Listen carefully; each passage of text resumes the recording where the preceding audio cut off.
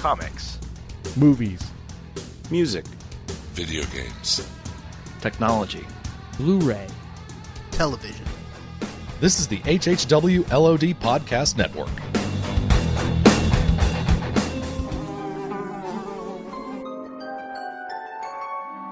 The world we know is gone. No internet, no GPS, no text messages, no podcasts. In a world ruled by the dead, we are finally forced to start living.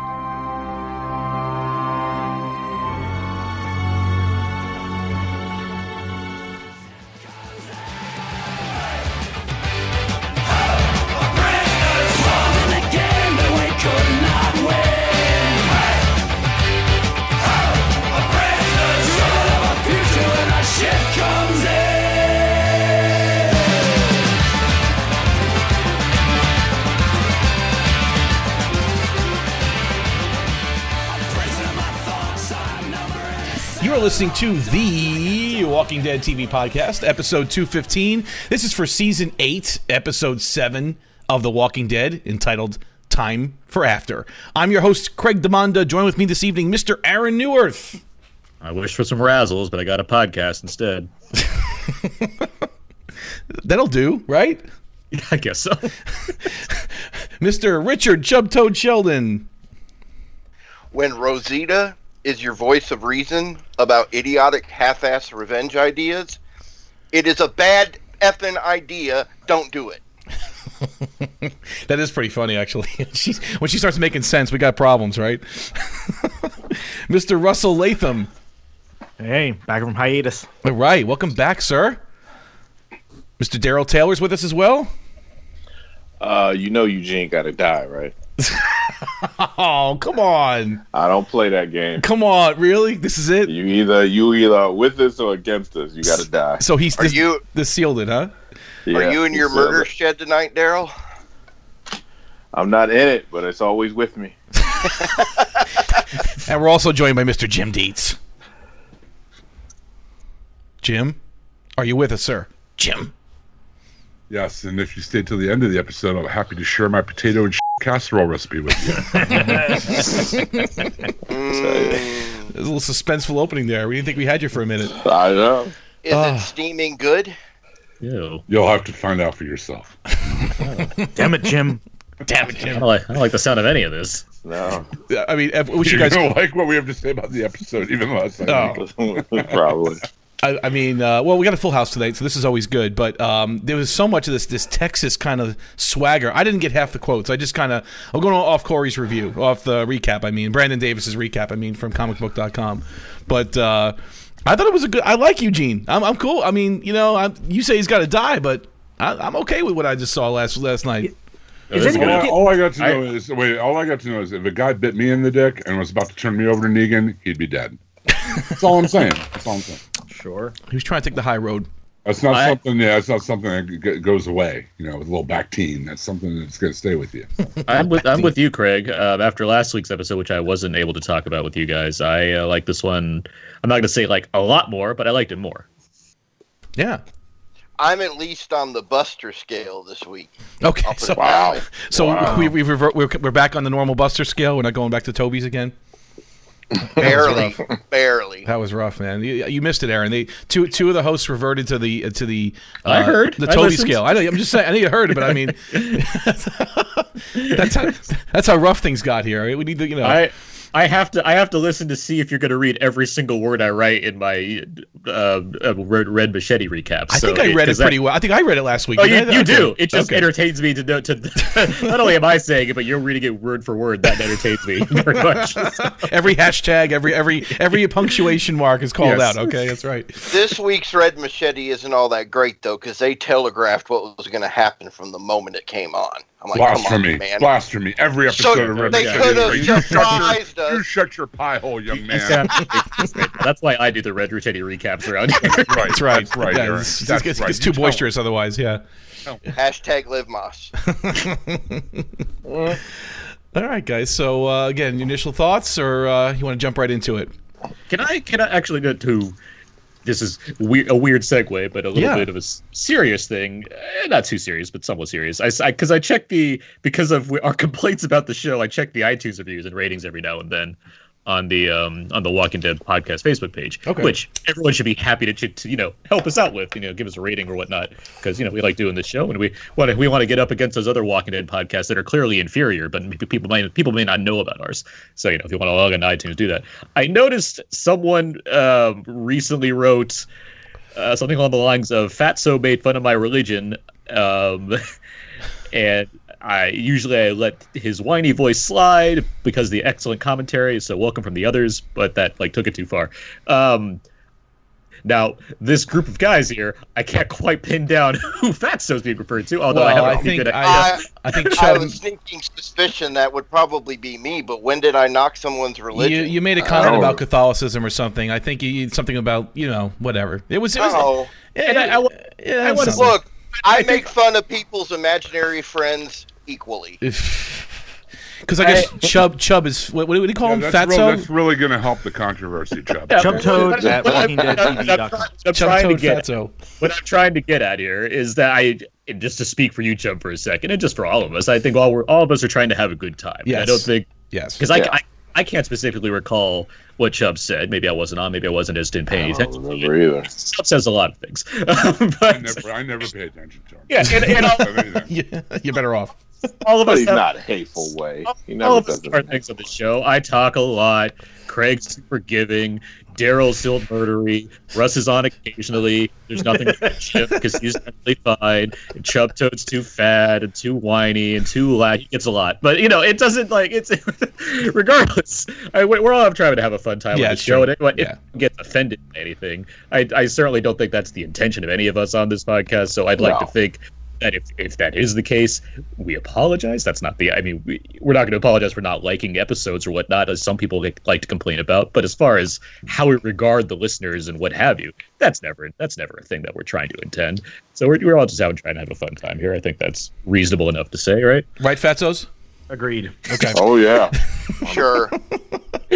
So we all have a good time here, We all remember our first beer. We all know. Yeah, how it is. Exactly. I need to make fun of every single iTunes review that comes about. That one says oh, well, that's okay. We're not trying to personally attack anybody. We're just attacking anyone that likes Fear the Walking Dead way too much. That's the only thing we're against. That we don't cross that. We can cross that line, right? That's no problem. Yeah. Richard Cherry Chopper Charrington can like this season of The Walking Dead all he wants to. We're not going to make fun of him for it. We're going to make fun of his name. That's way easier. But the rest of it, it's fine. But Nick from Fear the Walking Dead, screw that guy. And Nick Old Man Close. We don't like that. Screw him. So anyway, let's jump right into it. Thanks, Aaron, for covering that. I appreciate that. And we all do like to have a good time here. That's what we're here for. So I hope you guys enjoy too. This episode is written by Matthew Negrete and Corey Reed, directed by Larry Teng. Again, this recap is by Brandon Davis from comicbook.com. Thank you, Brandon, for putting it together. Okay, let's jump right into it. So Rick sits in a shipping container at the trash heap. His hands are tied and he is sweating. The door's open and the sun blinds him. Jadis is standing outside with her people, one of whom is drawing Rick. He's wearing underwear and bandage where his bullet grazed. Rick reiterates his request for her to join him. She silently takes a picture of him with a very old camera that actually had flash bulbs. It's pretty interesting. Why was she using flash bulbs when it was bright and sunny outside? I even said the same thing. Oh my god! And she was 30 feet away, right? Yeah, that was thing where I like the weirdness of the scavengers, but it seems like they're going deep down the well to make them too weird, which makes them more annoying to me. It's I don't like people who are annoyed by the scavengers. I tend to like them, but there's quirky and there's just let's just throw this in and see how it works. It's no one's using flash bulbs ever. What's next? A Victrola playing or something, or wind up? Yeah, right. No trash people are finding a stack of flash bulbs somewhere to use. The trash people are ridiculous. I think it is just unfortunate that they keep them in this show. And last of all, those are very specific bulbs. Where the hell are they finding these in the apocalypse? I mean, they stopped making those in the 70s sometime, right? So that's right. Yeah, that's kind of hard to find. Maybe they raided a camera store or something. Who knows? They found them in the trash. That said, I like if they were going to use them. Apparently, this was the time to do it. this is the moment they went for. Well, Rick's here. Might as well use our flashbulb collection that we've been gathering slowly.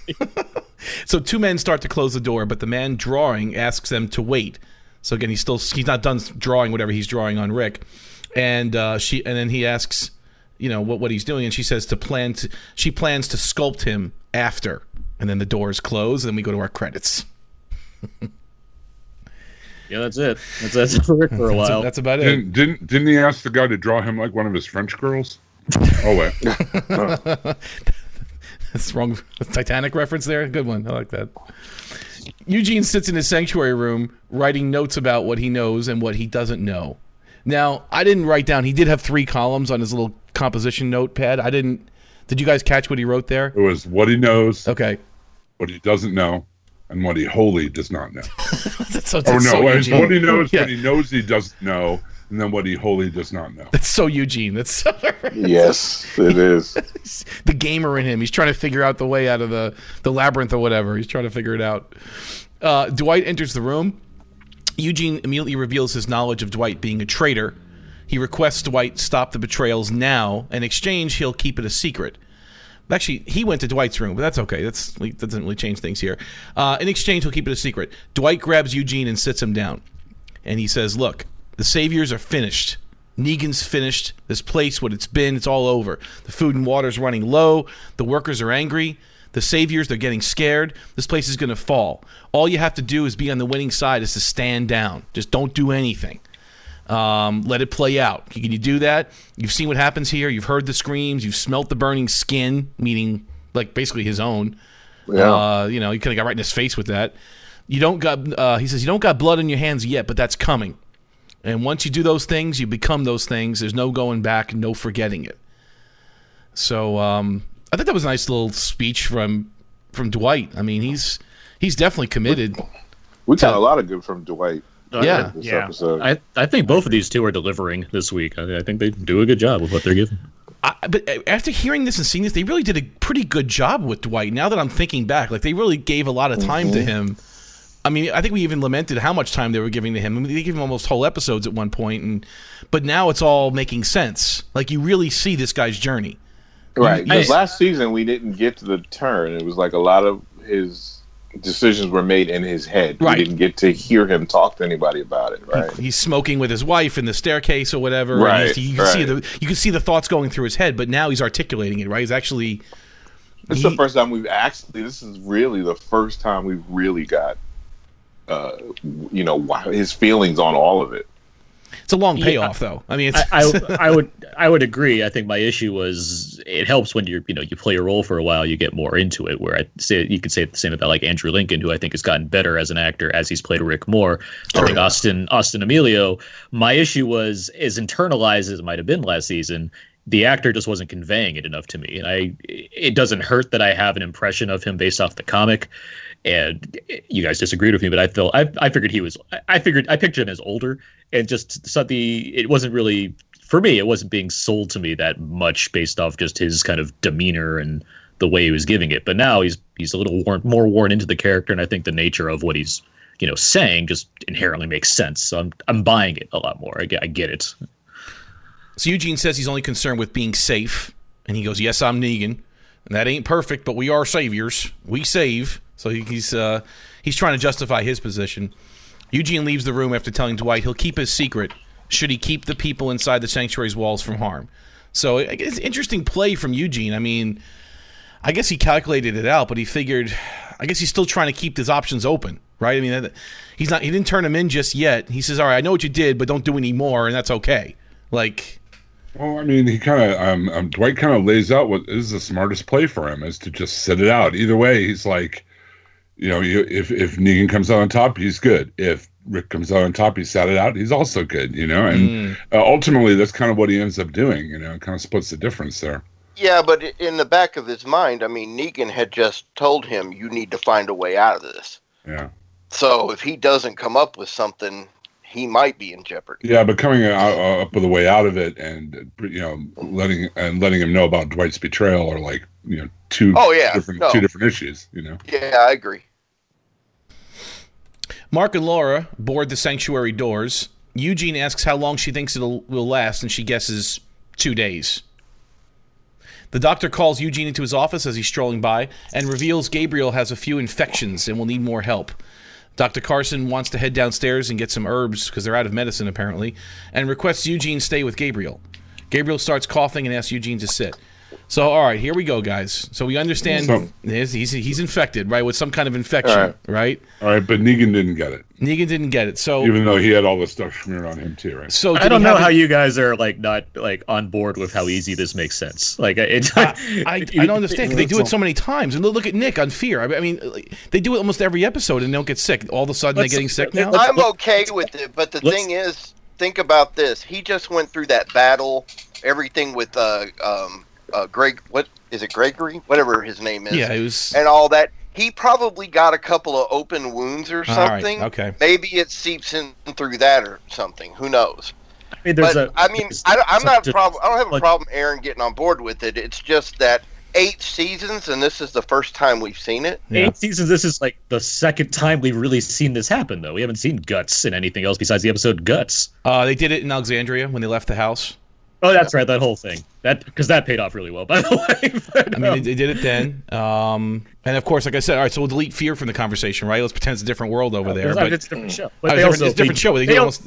They also do it differently. Nick, like, just kind of rubs it on like war paint, where these guys are like, let's just empty out entire, like, intestines full of stuff on people. True, like, that's true. They handle it differently. But what I'm getting at is, there's all kinds of variables in all of this, in any sickness, not just the idea of putting guts on yourself, but anybody. That's the nature of allergies. Not everyone has the same allergies. But like, if Negan's not getting, Negan's immune system is different than Gabriel's immune system in this scenario. Maybe his big leather jacket protected him. There's a variety of things that could be why he didn't. I wasn't testing disbelief. I was just not. It was like I was making sure my scorecard was full. Like, okay, Negan had the same thing, but didn't get sick, and Gabriel did. I'm not, disparaging the pathology of disease. I'm just saying, I'm just trying to keep it straight in my mind. Okay, he did, but only he got sick. I think, and I think it's not just us that felt that way. I mean, I think from when you watch Fear the Walking Dead, you can't help but when you watch Fear the Walking Dead, how many times they use the same trope. It's almost every episode at certain points. Yeah, it's almost every episode, and they never showed one time that I remember. But Daryl, someone got sick. Hold on, Chubb, calm down.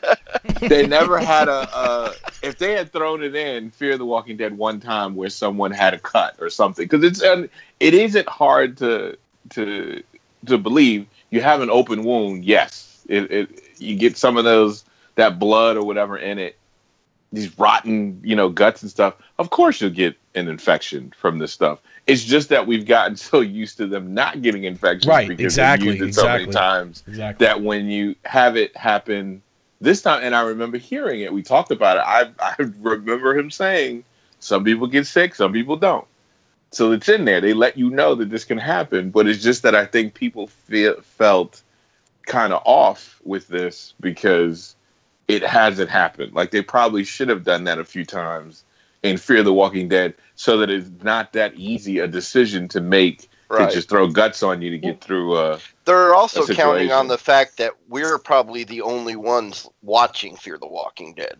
So, well, the other thing to keep in mind, too, is they threw Gabriel in the hole, right? So he's dehydrated, probably not eating right. He's overheated. Plus, he was hurt to clean up. Plus, he was hurt.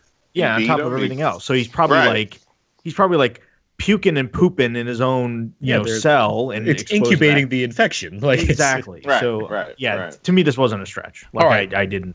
Well, that all being said, that's cool. Here's one question I do have, though. The medicine situation. Like, they stole all of Alexandria's medicine at one point. Like, maybe a few episodes back in season 7. It's all gone? I mean, out of all the sanctuary, all the medicine is gone at this point? Like, that's pretty convenient.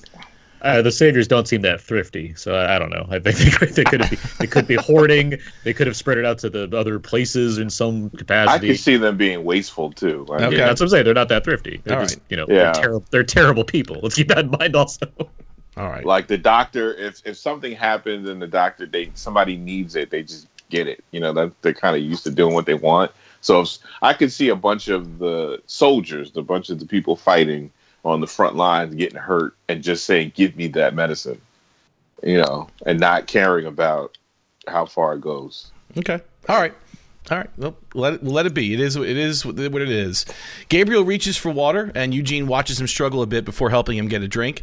Then he asks Eugene if he's going to help him get the doctor out, but Eugene insists he only does what's in his best interests. Gabriel tells him to have faith and to trust himself, and he says it's absurd, Eugene says. Gabriel continues his plea, urging Eugene to do the right thing. Eugene sees the red paint on his own finger and has thoughts about Dwight as we cut to commercial. Outside of the sanctuary, Morgan is taking aim with a sniper rifle. So I guess we see where Morgan ended up. Like last time we saw him, he was in the woods with the Hilltop people, and then he just bolted from them, and I guess he found his way back to the sanctuary, and now he's manning one of the sniper towers. I don't want to, we could go into nitpicking on all these things, but it's like, this is one where it's like, really? This is where he's been? Like, it just threw me off. I'm like, well, but I was okay that he just wasn't walking in the woods somewhere. I'm glad he just ended up somewhere. Like, that was fine with me. I'm okay with it too. I don't need to dwell on it. It was just more like, oh, so that's where he's been? That seemed like that could have been just, right. You could have been like, I'm going to the satellite, just some nonsense like that. Just or he fell in a portal and went to Fear the Walking Dead. Yeah, before that happened. Well, that's next week. That's next week when he finds the time portal and he has to close it down before it destroys the rest of the world. I assume that's the plot of next week's episode. It's gotta be. It's what ends the war. The war. They can work together because the time portal is in jeopardy. Exactly. He suddenly sees Daryl's truck pull up and park, and radios to the Saviors to tell them it's okay. It's one of their own. In the sanctuary, Eugene is greeted by one of Negan's wives. She wants her boombox back, which apparently he promised to fix. But Eugene's still messed up. He didn't get a chance to do it. He's distressed at this point. He asks for her bottle of wine, which was supposed to be the payment for the boombox, claiming it helps him sleep. She gave him a little lecture like, hey, you can take this, but it's not going to help you in the end. And she even reminded him, we gave you a chance to end this. You could have made those pills for us. And she's rubbing it in a little bit. But she's nice enough to leave the wine behind. I think that's also our reminder. Yeah. He could have taken care of this, or at least tried to, and showed his cowardice. It reinforces his cowardice of not doing anything, of just going with the flow. He has to die. I'm just saying. I'm not there bullet yet. Bullet to the brain. I'm getting there. Bullet to the mullet. I'm getting there, but I'm not there yet, Daryl. I will say this to Daryl's point. I didn't necessarily need Eugene to die, but this episode did feel like someone was going to die this week. Like it kept the way it was traveling based off this stuff and the Daryl stuff. I was like, this seems like they're gearing up to kill somebody else. I did too. I thought that too. Like there's a lot of places where someone could have just been iced. And I'd be like, yeah, that makes sense. Like, oh, well, it just didn't happen, which is okay. Well, we always have the 90-minute episode next week to satisfy those cravings, guys. So that'll watch it not do that either. Yep. But even Chris Hardwick, I was watching a few minutes of The Talking Dead, and he's like, I feel like someone's going to die. I just have this feeling. Like he's even trolling it now. He goes, I asked the producers, and they say something big's going to happen, but they can't tell me. I'm like, but I have a feeling someone's going to die. I'm like, okay, that's great. Thanks, Hardwick. Appreciate that. Sure, he has script pages. He knows exactly what's going on. Exactly. Maybe his ratings are going down. He's trying to troll his own audience. Daryl is ready to charge the truck into the building and send the walkers into the sanctuary. Michonne, Rosita, and Tara will cover him and distract the walkers. Morgan joins the conversation and offers to help. Rosita is against the plan, saying it's risky. And she actually did make a lot of sense. Like, for the first time, she's just leaning into the truck, like, all cool. And she goes, guys, what the hell are we even doing here? She goes, we have a plan. Like, Rick's plan is working. Why are we going to mess with it right now? And she even said, I believe in Rick Grimes. I'm like, whoa. This is kind of what we were saying last week, too. I mean, they weren't sticking to the plan. Supposedly they have a plan, but, like, Tara, they're off going this, and Michonne and Rosita are going off on the revenge mission and stuff. It's like, it didn't seem like they're, and then Rosita comes around this episode to say, "Oh, we have a plan. We should stick to it." I'm like, really? Maybe you should have thought of that last episode or something. I gotta see for myself. Yeah, Michonne. Yeah, exactly. Yeah, right. In fairness, Michonne and Rosita were just going to look. They didn't necessarily have a plan to take any action. It's not like they weren't part of the bigger plan, though. You know what I mean? Oh no, I know. You don't put two of your biggest team players on the bench when you got a big game. Right? No, it was still a stupid move. I'm just saying. It was Daryl and Terra that had the dumb ideas to do their own thing. Yeah. So Terra feels the guilt, and she speaks up now for not revealing Oceanside's weapons earlier. Whatever. Rosita still walks away. Exactly. Yeah, pretty much. Blah, blah, blah. Rosita leaves. Morgan tells her there's a car near the east side. She can take that and drive home. Michonne, however, wants to stay there and see this through. This is...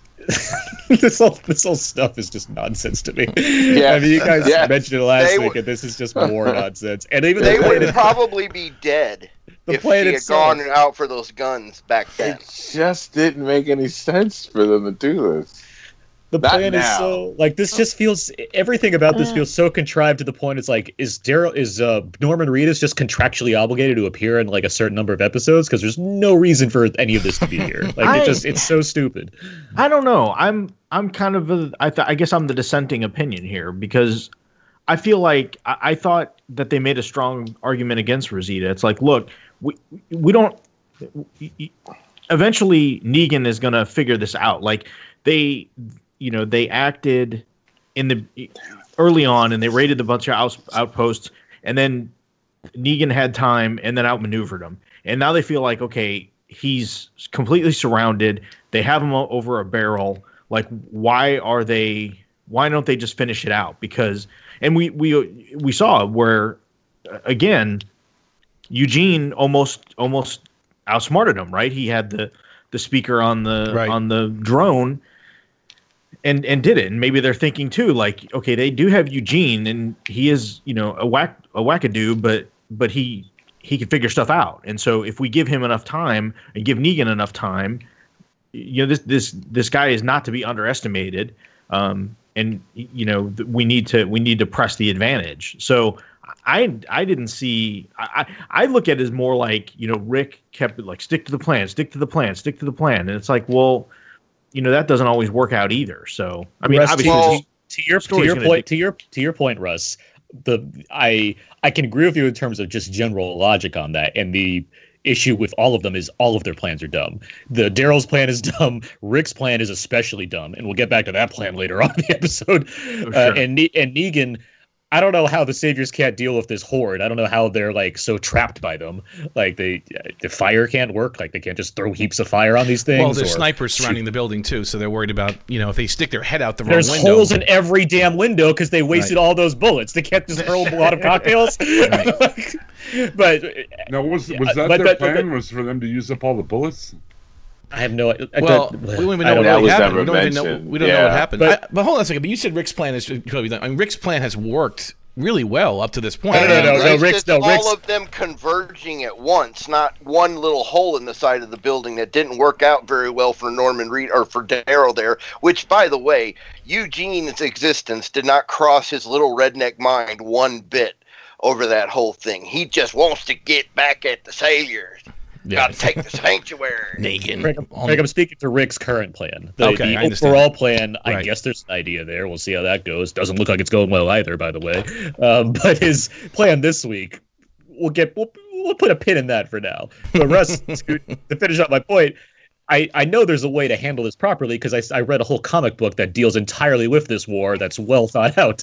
So that's why I have issue with it, where it's like, I know I don't need the show to match up page for page with the series, but at the same time, there is a good layout for how to make this, work more organically. And I get the logic they have, but just the way it's being executed feels sloppy. And just the way the characters are expressing themselves doesn't feel, it feels more perfunctory in how they're delivering this, like, well, I don't feel like doing this anymore because reasons, so I'm gone, bye. Like, it's just that kind of, or like, I need to do this. Why? Because I'm grunting and having attitude about it. Like, there's no, like, there's not enough here, like, to get me to back this idea of why do we need to betray what's currently working beyond. You make an excellent point. I mean, it was handled much better in the book. That would have been a much better blueprint to work from, as opposed to all this milling about and kind of, like half. I hate to use the term half-assing, but that's kind of what they're doing here. I mean, they have a plan, but then they're like, this plan is boring. I'm going to do something else, or I'm waiting too long. I'm going to do something. You know what I mean? And I wish that. I mean, I'm like you say, Aaron. I don't want them to go word for word, page for page, note for note from the book. But this would have been a good place where it would have been advantageous for them to go a little closer to the source material for sure. So in the boardroom, the sanctuary boardroom, Eugene sits down with Negan. He says his people are going to die if things aren't fixed soon. And he goes, look, I'm living no matter what. There's this swagger coming out, and Negan said, although he doesn't want to see his people get shot or chewed up. He reminds Eugene that he is aware of how smart he is, prompting Eugene to remind him of his loyalty. Negan reaches out his hand to Eugene, and Eugene attempts to kiss it. But Negan was looking for a handshake. It's a sign of mutual respect, which many don't get from Negan. So, I guess from what I took from this scene is that Negan knows exactly which buttons to push in Eugene to get him to motivated. Like he's just kissing his ass basically at this point. Like later when he says, "How does it feel to be the second most important person here in the sanctuary? How does that feel? It feels good." You're absolutely right. He's totally playing. He's playing Eugene like a piano. Oh, this is the perfect person for him to mold easily. Oh, sure. But I wonder, it's because it's hard for him to play it both ways, but does he actually like Eugene a little bit too? Like, is he like, or is it just BS? He's just shining him on just to get him to do his bidding. I think he likes his brain. I don't think he much cares for Eugene as a person, just because Eugene's the kind of person that flip flops on the people that he was fighting for. That's not the person Negan respects. Yeah, that's true. We've talked about this on the podcast, where Negan respects Rick because of how under his skin he gets and how much he respects that more than he respects a little toad like Eugene. He likes the idea that he can get him out of a pickle because, hey, this guy's really smart and has some ideas I might have not been able to come up with myself, because on every other week I'm really intelligent and then I'm really dumb. So it's that's Negan's own problem. He has a good line in this one where even though it's so melodramatic how he's just sitting alone in this room, but he says I'm too good at this to get killed. Like, that's what he said. That's what exactly what he said. Right? It's a good line. So that's a swagger. So in his room, Eugene works on the boombox, but might be crafting something else. He explores some warehouse area, it looks like, with a miner's flashlight on his head. He discovers the coffin that Sasha was in when she died. It's pretty creepy, just laying down there, the old coffin. Mm-hmm. You always figure someone's going to be in there, right? Inside, only her iPod remains, prompting some emotion, it says. Okay. Jim, with that light on the helmet, did you think that the miner from My Bloody Valentine was going to come out and attack Eugene? Outside, Morgan. Actually, it made me think of the shoveler. But there you go. I mean, Eugene did give. I mean, he did cry when he saw the thing. I mean, I think they want us to feel sympathy, even though they know that he's going to say some things that is going to make me mad, like he did by choosing sides. But I mean, they still wanted us to feel some type of sympathy for Eugene as a character. So I get it. I mean, his mind is it's like a child. Even though he's really smart, he's like a high school kid. Like he wants to be with the cool kids. I mean, and he's a coward. They haven't outright said it, but I think you can probably assume Eugene's on the spectrum. I mean, I'm sure. There's plenty going on there. But I really like Eugene, and we mentioned Dwight, but I think Eugene, especially because I've mentioned before how I think the Josh McDermott, I think he has been playing it well enough as his character where I couldn't quite decide where he really is in all of this. You guys were a little more firm. I was more on the fence, like, is he this episode really clears it up for me, but I think it's because of how much of a good job he's been doing, not adding layers to it. In the same way, a little less obvious, or a little more obvious, but Xander Berkeley's done it with Gregory. I like the nuances and weirdness of these characters a lot more because they're so different to me. They're not the like I'm just really bad all the time or I'm really Rick all the time. Like it's so there's more going on in there. They're not necessarily my favorite character. Well, Gregory is, but Eugene's not necessarily my favorite character. But I respect the situation he's been put in more than a pretty black or white scenario that we've seen played out over and over on this show. They've taken Eugene to a ridiculous level with the way he talks, though. I mean, this episode especially, I mean, they have taken what is a pretty decent character who becomes a really good character in the books, in my opinion, and turned him into a caricature of himself. And the lines go a little over. I mean, that's his thing. I mean, I like the way he plays it. That's that kind of like. I mean, I think Aaron hit on a really good point. I think he is on the spectrum at some point, and that's the way people who don't have the social, building blocks that that autism seems to block in the brain, how they express themselves. I mean, I have a step sibling who has Asperger's, and will go on a long, detailed 20-minute rant about Harry Potter without taking a breath. Yeah, my son is autistic and has Asperger's, and he does talk like that somewhat. But this is just run of the mouth. Even Josh McDermott on The Talking Dead last night admitted that it was a bit much. Yeah, I like his performances, Eugene, though, because he does keep me guessing, like Aaron said. I mean, he's, you really, I mean, he says he's Negan, but I think, if the wind blew the other way, he'd obviously get out there, And it's a great performance, I think. And I think each time, I mean, and some people with that kind of autism, the scarier they get, the more emotional they get, the more they talk. Absolutely. So I think it does fit that he would be that much more vocal because he is going through a dilemma. Like, he has to really think about it. Like, I did betray these people who protected me. Like, I did. The redhead, the guy that protected him and was his boy and all that, Negan killed him. I mean, he knows Negan was the one that killed his friend, right? So, like, he has to feel some kind of guilt. It is weighing on him. It's just that his will to live, his fear of dying, is more important to him than that guilt. And I think we see a lot of that in the performance, which is to his credit for sure. But he still has to die. What I was saying is, he is playing it fine. I like how he's playing it. It's the lines he's given. He's given some ridiculous lines, and it just goes a little over the top.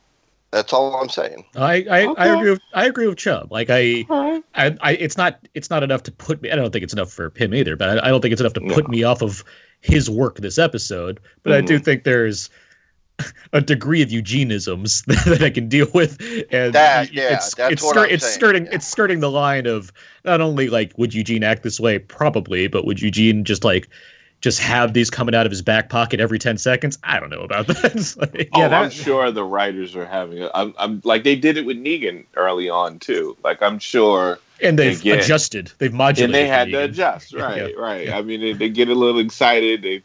They know that fans enjoy it, and so they overdo it.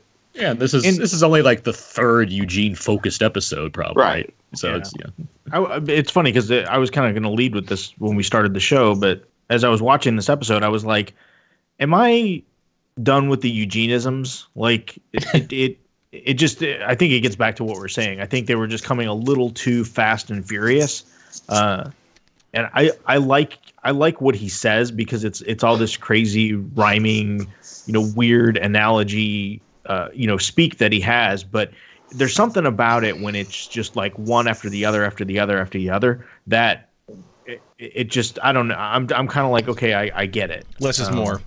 Yeah. I think so. So outside, Morgan watches Daryl approach the sanctuary. Morgan and Tara look through a scope. Michonne seems to be second guessing the plan. This is after Tara hops out of the cab and it's her and Daryl sitting there, and he leans over and goes, "You up for this?" And she goes, "I came here because I wanted to see things for myself." She says things are working now, and they might just need to trust that things are going to keep working. "What we're about to do is not worth risking us," Michonne said. Daryl says, "It is for me."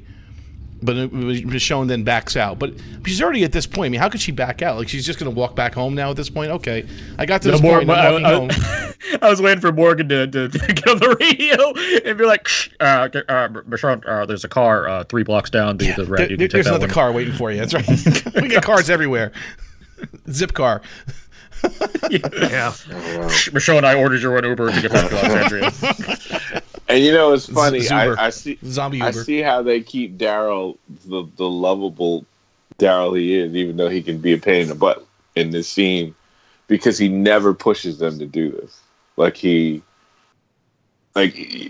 time when she looks at him and she says what she says, like, there's no peer pressure. Other characters could have would have done the thing of, come on, let's do this. You know, like, you can't stop now. We got to do it, right? And Daryl just, they've done it with him several times. Yeah. He has a way with women. Like, it's almost like we've already talked about how protective he is of women, right? Like, he might have seen some terrible things done to women, like his mom or something, you know, like if he had a terrible dad.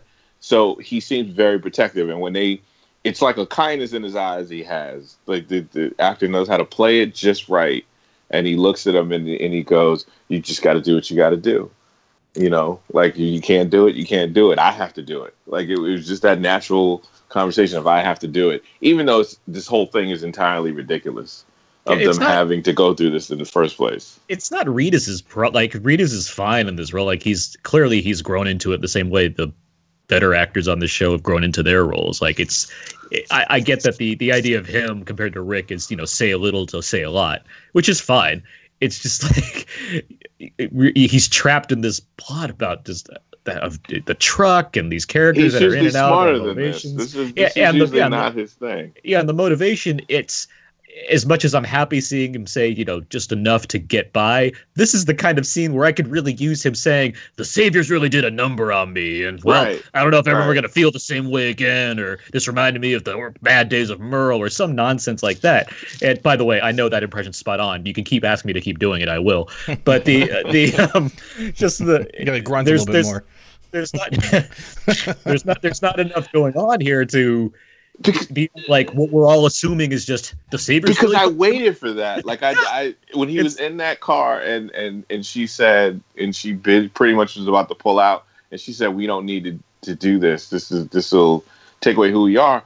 I almost worded it myself to say, they took something from me when they did. You know, they took something. Yeah. And when they had me, and I will make them pay. And I got give me that. Like, I think we do need that. Yeah, I do. Captain Picard. Totally we do. I will make them pay for what they've done. Because they did take that. I mean, they did really hurt him badly, and I would like for him to say that at least once. At least yell it at Rick. Yeah, one time, quote Moby Dick, something, right? Anything, just give me something. Like, just be mad. Like, look, mother effer. I mean, you didn't. This thing didn't happen to you like it happened to me. Like, you could sit there and be forgiving of these dudes, but they did something to me. I mean, you just don't get it. They shot his only son's eye out, and he's still sticking to the plan. Well, yeah. Well, it's weird how, like, I mean, we're complaining about there's not enough writing. Like, it's like it's right, the show finds all the ways to, like, not help in this situation. Yeah. Sometimes it's too overwritten, or it's too unsubtle, or at other times it's like, well, there's not enough here. There's not giving us enough character. I think they fall into a habit with certain characters, and usually Daryl can get away with this, but there are times when we need a little bit more, because this is a special circumstance. We've never seen Daryl in that position that we saw him in when they captured him. Even the results, I wish, like, because I mean, Daryl, you know, he killed a tank once. Like, if he's gonna slam a truck into the side of the sanctuary, that feels like that should mean something, and it just kind of happens. It just kind of happens. It's like, all right, he did his plan. That was it, I guess. Just tuck and roll away. Not that exciting. Like, it just. Well, I have some thoughts on that, but I think we should get to when it happens. Okay. So atop the sanctuary, Dwight orders Eugene to back away from the drone. Actually, so he has the drone set up. He's got the iPad on the glider. He's got this little contraption, a launcher that he created, like an I-beam or something, and it's going to play music and redirect the herd outside the sanctuary. Just as he's about to send it, again, Dwight comes and orders him to back away. Eugene insists he's trying to save people, but Dwight says that. What does Dwight say? It says Dwight says that Rick and Eugene's old friends are going to get killed because of this. Eugene insists they were traveling companions at best. They argue about what to do, but Eugene ultimately presses play on the iPod and sends the glider out above the walkers. And this is where the Eugenisms got a little much, because it's like a very serious scene. Yeah, he's like, option A, Negan's going to kill me, or option B, you're going to kill me, or whatever. He's rationalizing it out loud, like the right? most elaborate way possible, and he's talking about like biting Dwight's dick and stuff, and it's like you got to bring that up, like, well, it's like he could like there's a less convoluted Eugenism to like make all this work, but it's so much information being thrown at me during a tense moment.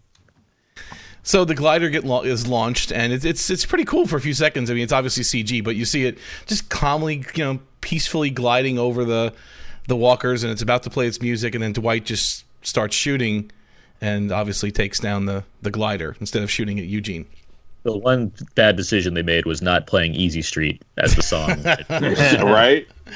What was the song, by the way? I didn't even write it down. Did anyone catch something that wasn't Easy Street? That's what it was, Craig. Right. Yeah, exactly. I remember it. I didn't even catch it there. If I have time, I'll go back and try to work it into the show somehow. Daryl drives his truck toward the sanctuary at this point. Tara opens fire on the windows. Morgan guns them down, I guess, so he sees some people peeking out the windows, and he's shooting at them. Eugene rushes for cover. Daryl puts a cement brick, or I guess a cinder block, on the gas pedal and leaps from the truck. That was pretty cool. It plows into the walls of the sanctuary, and the walkers begin making their way inside. All right. Workers and soldiers are eaten by walkers as gunfire and chaos ensue. Eugene watches it unfold and sees Dwight doing little to stop it. Well, he is shooting from the upper balcony. He's trying to stop some of the walkers. Yeah, he does shoot. I kind of thought this would be a perfect time for Dwight to take out Eugene. Like in the I really, I thought that's what was going to happen too, because I mean, in all the firefight and everything, he could have easily, I don't know what happened. Eugene ended up taking. That's another thing I have a problem with too. I forgot about that. Dwight has done some horrible things, right? He's killed a lot of people for less. I didn't get why all of a sudden he would care enough about Eugene. I thought about that shouldn't be his dilemma. I thought about that. Shouldn't. He's now Rick Group. He's trying to prove to himself and possibly. Yeah, but even Rick said to him, "Eugene ain't my boy anymore." Remember that? But he's trying to not be Negan anymore. He's trying to be. You know what I mean? He's trying to be part of the good group. Let's back up for a second, Daryl. Dwight has done bad things. I agree. Has Dwight ever killed? Has Dwight killed anybody? He killed his friend for escaping. The implications, right? No, he did kill his friend that escaped. Remember that episode where he took the bike out and there was a code orange and one of his buddies escaped and he ended up shooting him. I guess it was a mercy kill, but he did kill him. It was a okay, but he did kill Denise, obviously, right, with the arrow. Okay. Did he kill Denise? Yeah, he was the one that did. He killed her. He killed Denise with the arrow. And he said he wasn't aiming for her. That's why Tara wants to be the one to kill him. Right. I mean, to kill Denise. I mean, I would think you'd have a harder time killing her, or feeling some kind of guilt for her than you would Eugene. Eugene is going to cost you the whole plan. Your whole basis of this thing is to get Negan out, right? He is in. Eugene is totally in on this thing, right? You can spill the beans at any minute. Like, you've done bad things. I don't take this as being one of the things that's going to make you question your humanity for him. I just don't see him. I see him killing him, and I see him maybe feeling regretful for it, but I just don't. But I see that fear of this plan breaking down, because if we go back to business as usual, if Rick's group loses, that's it. You're stuck in this mode. You have no way out. I'd like to propose that if he killed Eugene, it's more about beyond the kind of dilemma of not trying to kill anybody. I think the ramification of that, like, how do I explain this to Negan? How do I make this work within the moment? I think that's because it's like it's a panicked moment where he's not as smart as Eugene. He's not as smart as Eugene. He can't. It's hard for him to kind of piece together every little scenario involving, well, if I kill him, then what do I do? How do I explain this? Where's Eugene? What excuse can I come up with? Can I pretend I didn't do it? Like, I think there's a lot. He's processing all at the same time, and I think that's. I guess so, because I'm not a genius, but I would have thought I'd have yelled out loud, "Eugene, watch out!" and I'd have pushed that mother. I'm serious. I'm on team. I like the idea. He's like put his hands over his mouth and shouts down to like a stairwell, "Eugene, watch out!" No, Columbo episode here or something. I totally would have did that. Just what happened. I did. It was you. Especially after what he did to Dwight. I mean, come on, dude. just in case he saw, like, just in case someone was looking from one of those many broken mirror windows that we see, right? I'd yell out, like, and if someone saw me, my explanation would be, he tripped. You didn't notice it, but he tripped, and I tried to get to him in time. Look out behind you.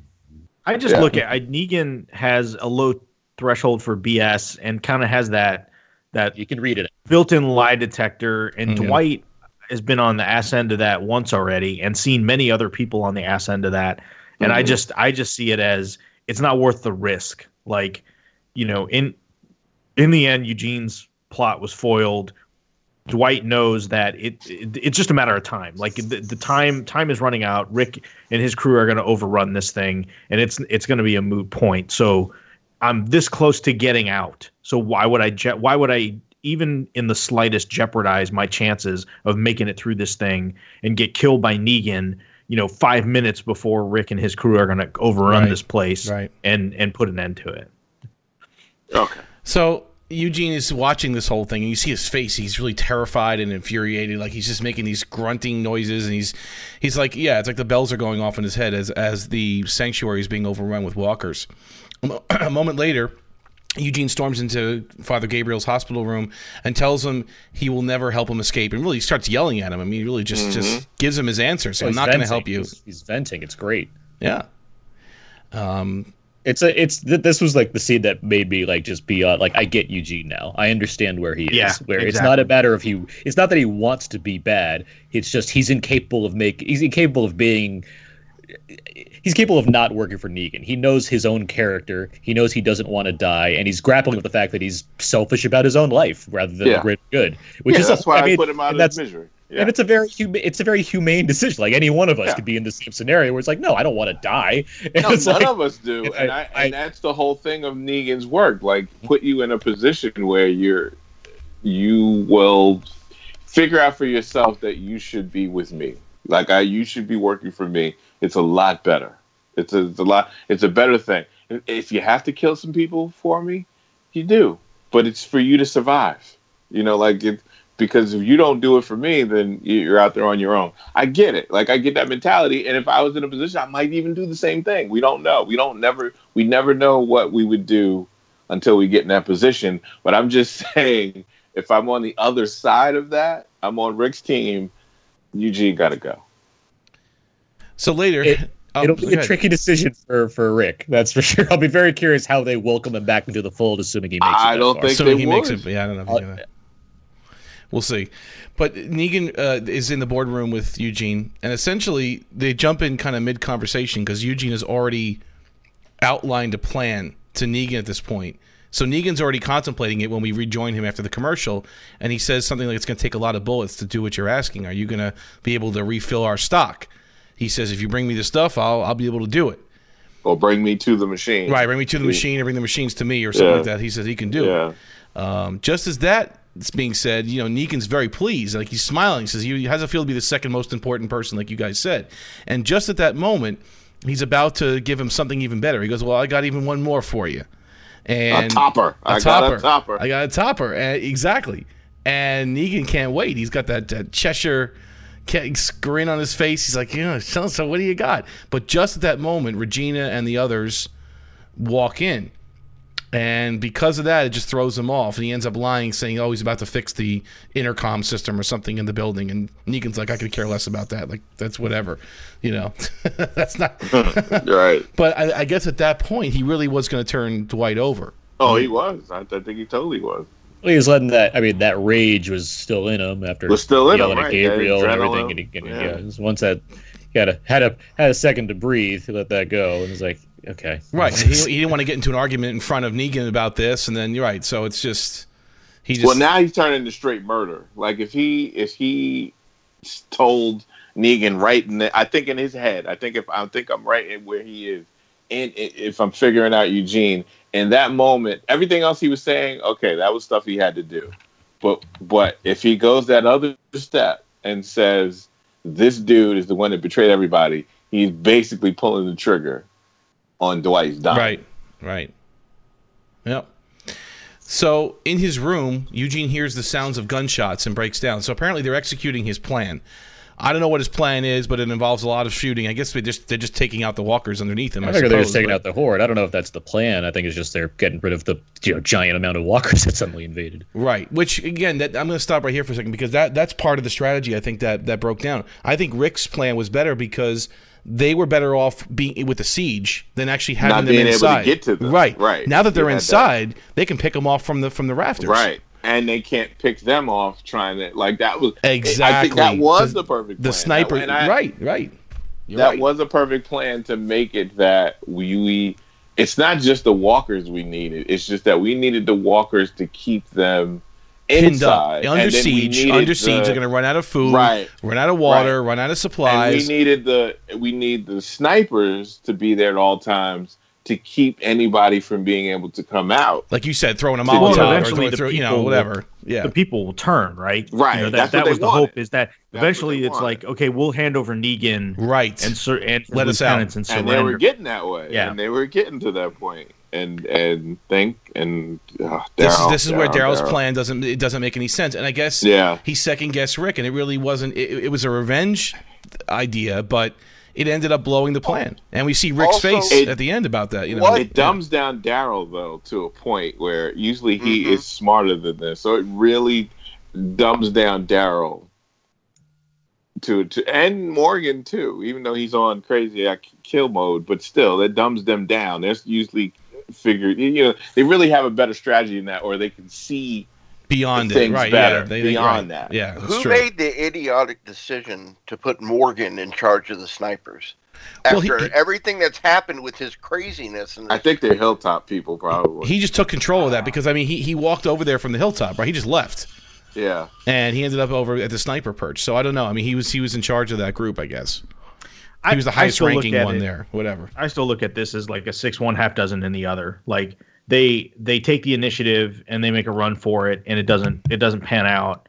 Versus they give them more and more time to formulate a plan and or Eugene's a way out. Glider works or something, right? And pulls them away. Or a contingency, and then Rick's a jackass because they had him under a barrel and they waited because they thought they'd wait him out, and they got out. I mean, obviously they'll write it however they want. That's a good point. That's a good point because the glider almost worked. Yeah, you're right. That's a good. Yeah, and I mean it could have been something else. I mean, who knows? The way it was pictured, they didn't see Eugene. Where were they? That Eugene was. They didn't see Eugene. Well, that's the other issue I have is the geography's terrible on the sanctuary. Like it's just, I have no idea what the scale of this building is. The roofs are fairly ambiguous. I don't know where these snipers are.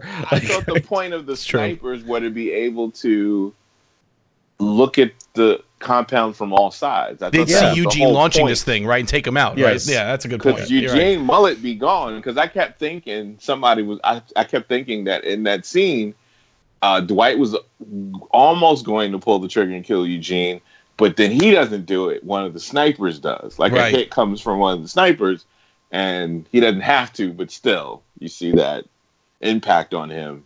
It's just he's dead. This horde that's is there just one door in the sanctuary, or walkers just circling at 360? I don't get the threat here. I don't get what the scale of this is or the stakes. Right. I get I understand the logic of it. I understand because I agree, Craig. I'm not against Rick's plan as far as this goes. As far as keep them pinned while we do everything else around it to get ready. That part makes sense to me. It's the next stuff we're gonna get to that's madness, but we'll get there. But I was just gonna say, Aaron. I mean, this as cloudy and muddled as this part of the plan has gotten, the part of the plan that actually is involving Rick is just mind-boggling to me. How he thought this would be a good plan, but that was weird. And then it's weird because I'm the leader of this army against the sanctuary. I will be best served being locked up by the garbage people for a few days, and forced to strip naked for this woman who wants to sculpt me. Great strategy, I don't get it. Yeah, but even above that, the thing that I had thought that the Walking Dead were surrounding the entire place. Rick even said it at one point. They're 3 or 4 deep around the whole place. Yeah. That's what he said. That's what he told Jadis. Yeah. 20 deep, is that what he said? Okay. He said that's 20 what he tells Jadis. Yeah, 20 deep around the sanctuary. Okay. And this thing, when you look at it from that camera angle, when they hit it, it looks like it was only about maybe 20, 30 Yeah, well, it just And that's one Walker's- side of the building. It's not the whole 360 like you were saying, Eric. You don't know the whole perimeter. Like, No, yeah, it just I looks know, like but it's like one so side. quiet though. It's so Yeah. like, couldn't you just people could just run out of another side? Couldn't some just come out the window and just? Yeah, that's why I'm just so confused by how threatening the Savior's supposed to be when they can't deal with this. Like, Did they lose money on? Did they lose the budget on the walkers, and they just didn't have enough money for the? Like they had they blew up their fence, right? That was a big part of it. They blew up their like the that. It was RV like, went through the fence that allowed The the RV walkers to penetrate the perimeter, right? but it's just like they're not, the coverage aspect is just bothering me. And this seems like, saying that out loud seems like such a nitpick, but I mean, these guys should be like the ultimate evil, right? Every season's trying to up the ante as far as what the big bad is. This is Negan and his army of saviors. I should feel pretty threatened by them, and I don't. I'm just like, these guys can't get out of this. Like that's the reaction I have. Right. And I know people, you guys have mentioned that before. Like, where's the threat in the saviors? And the threat, I think, is really just they're still their numbers. It's not about their strategy being better than Rick's or their strength. It's really just their numbers that Rick's had to overcome. And do they even have the numbers? Like the show's not showing me that either. It's showing me a bunch of like mopey people. They're telling us now. They're telling us, right? They're not showing it. You're right. Because like on Rick's side, I have all of Rick's gang, which is pretty damn confident. I have I had the kingdom. I still have Ezekiel and Jerry. You got Jerry, the hilltop, right? And Carol. I got the hilltop. You got the heapsters now. I got the heapsters. Yeah. I got the garbage pail kids. Right. I mean, it's all these things versus what? Versus Negan, really a couple uptight dudes, one like ragey woman, and like a bunch of mopey people that are forced to be wives or work for him. Yeah, that's really sounds like a big threat. Like, come on. Yeah. Well, I guess most of the strength was outside in the what do you call it, the outposts that they took down already. That was murdered dead people. Yeah, can't wait. Exactly. So finally, finishing up, Rick is escorted out of his container at the trash heap by one man.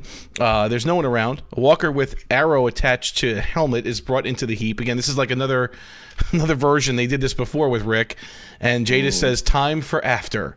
So Rick fights the men before the walker gets to him, like he knocks out the guy that was holding him down or something, uses the pole attached to the walker's skull as a weapon. Then he finally rips the head off the walker, pushes Jadis down to the ground. And, I mean, she's surrounded by their armed heapster people, but he's got Jadis on the ground. Jadis gives the hand signal to stand down.